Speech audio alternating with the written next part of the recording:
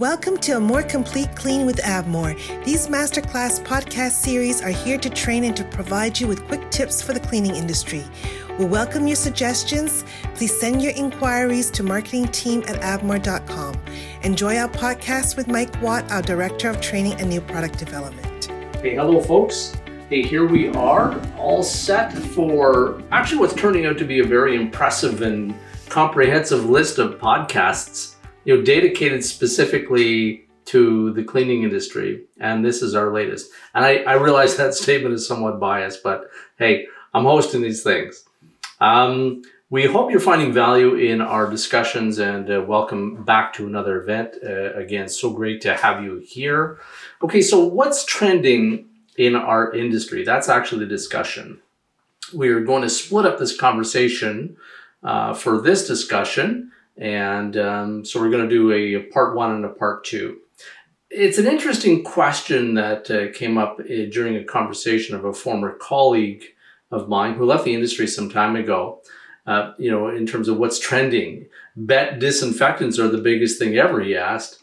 That's a fair question indeed, but actually, if you are a manufacturer or a distributor who's being impacted by the manufacturer, the number one trending feature is the continued supply chain disruptions.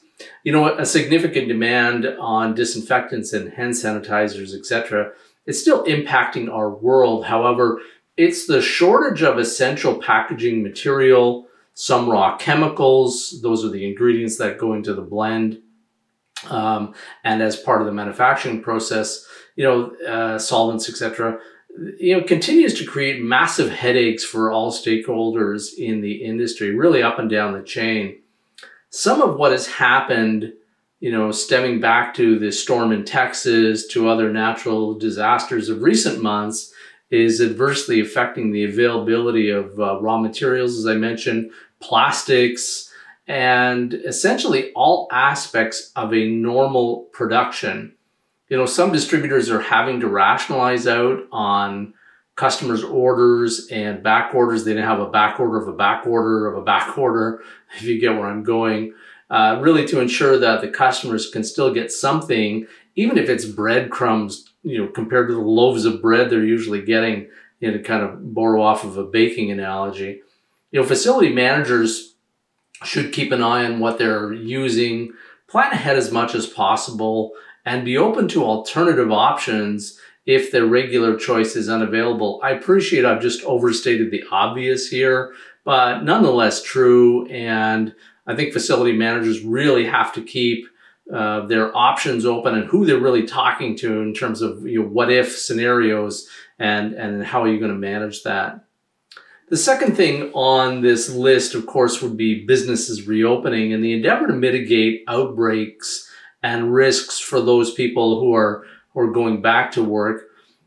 As businesses continue to reopen in some fashion, and we see a reopening in stages, throughout the year, these same facility managers really need to have a well-developed communication strategy to all of the building stakeholders, those who patronize their buildings. Additionally, a plan which includes, we'll call it conditional steps, and also be strategically flexible based on the variables encountered and experienced as the reoccupying of the buildings continues. And what some of those are, that is, it's an unknown. It's all, being flexibly or having the flexibility based on these variables that may come up that you can't even anticipate, at the moment. So it's a real challenging time. Some thoughts for consideration would include, improving ventilation and indoor air quality, doing an analysis of the current HVAC systems, how's it working? Hey, also embrace some of the great information that's coming out of the HVAC industry with things like 40 to 60% relative humidity is the optimum level for, combating COVID-19. And I appreciate that's a higher relative humidity level. So there's a cause and effect of doing that. But if we're providing health and safety, healthy and safer spaces, those things all have to be considered. What is the domino effect of increasing the relative humidity in a building? Also consider other ways to improve indoor air quality. This would be from installing commercial air purifiers. Also, something as simple as embracing GreenGuard Gold certified cleaning products to mitigate VOCs and provide healthier spaces for all of the building stakeholders. GreenGuard Gold isn't limited to cleaning supplies. You can get desks and furnitures now which are GreenGuard Gold certified. So look for that as well too. It has a tremendous impact on the indoor air quality. Moving to the bathrooms, the restrooms, look at, if you haven't already done it, automated systems that, can flush a toilet or a urinal, can dispense soap, just under, somebody's hand, sensors requesting soap. Paper towels have been around a long time now, where you have hands-free, opportunities to get paper towels, and all of these things will improve good hand hygiene practices and really reduce the amount of high touch surfaces that people may come in contact with.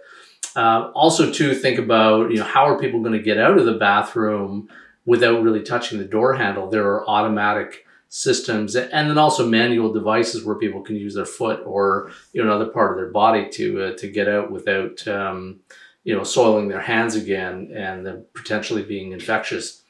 The other aspect we're looking at, as we kind of discuss what's trending, is really it's getting back to best practices. We're cleaning for health through proper cleaning and maintenance. One thing that's become apparent during the last year was the importance of proper cleaning.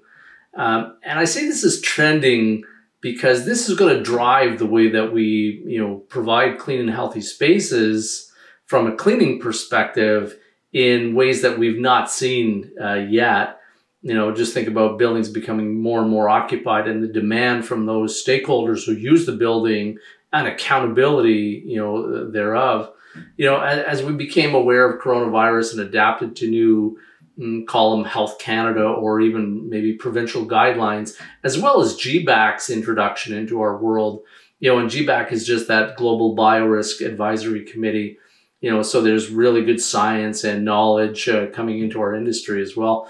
The custodial teams began providing much better surface disinfection and also frequencies, looking outside of the healthcare settings or for building service contractors with specialized teams. Many custodial teams were unprepared for dealing with, a virus outbreak.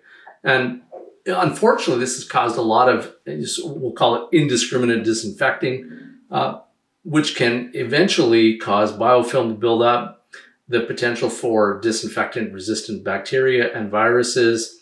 It's not a new trend, but it's something we've been talking about for a long time and is now appropriate to be added into this discussion because it could become a new trend. 2 words for you to remember are MRSA and VRE. And just remember, those superbugs did not exist before we created them, and you heard that right. So the whole point on indiscriminate disinfecting, we have to get back to best practices, and natural principles happen regardless. So we need to be cleaning in a manner that is based on correct principles, not what I think is the right thing to do. In God we trust, everyone else bring data, follow the science here. The best way to combat this really is with a renewed focus on cleaning for health. That's critical. We're not just cleaning, but we're cleaning for health, as well as training that reinforces these best practices when it comes to cleaning and disinfecting. Anyone who is cleaning really needs to become familiar with the labels. Most accreditation, let's call that a DIN, a drug identification number, say on a disinfectant. So that accreditation is based on the label information from the manufacturer. So there's a virtual roadmap of all the information required really to be gleaned off of this manufacturer's label. As we think about other aspects surrounding, sort of the getting back to best practices, we use, third-party Eco-Logo certified products. So we talked about GreenGuard Gold certifications in there. These products really reduce the VOCs in the air. Keep on top of the script, the benchmark, the set of specifications, if you will. And these are expressed generally as daily, interim, and restorative cleaning procedures, which remove dirt, dust, and allergens. Also, there's a P that needs to be added into there that's preventative. And when we think about something that's preventative, it's say, have a really robust spotting program for carpets as an example, so that you can get rid of spots on a daily basis so that you don't have to get into doing restorative maintenance as frequent. So that would be, again, just an example of what sort of preventative is. So be on the lookout for that and, fold that into your cleaning regimen and expectations. Promote good health hygiene practices. We can't overstate that enough. Improve your indoor air quality by using the right entrance matting. Yes, entrance matting, and routinely clean it. And then use disinfectants appropriately, and which is really to say use them as needed, as where applicable. But please remember that C precedes D. So always clean first and then disinfect. Okay, so this is going to bring us up to the end of part one of this two-part series about trending items in our industry. So we'll pick up the discussion on our next podcast. Until then, please allow me to wish you a great day. Be safe out there, and hey, we'll talk with you again real soon. All the best. Stay tuned for our next Masterclass podcast series for a more complete Clean with Avmore. Be sure to subscribe to our social media channels for the latest updates and training videos on YouTube.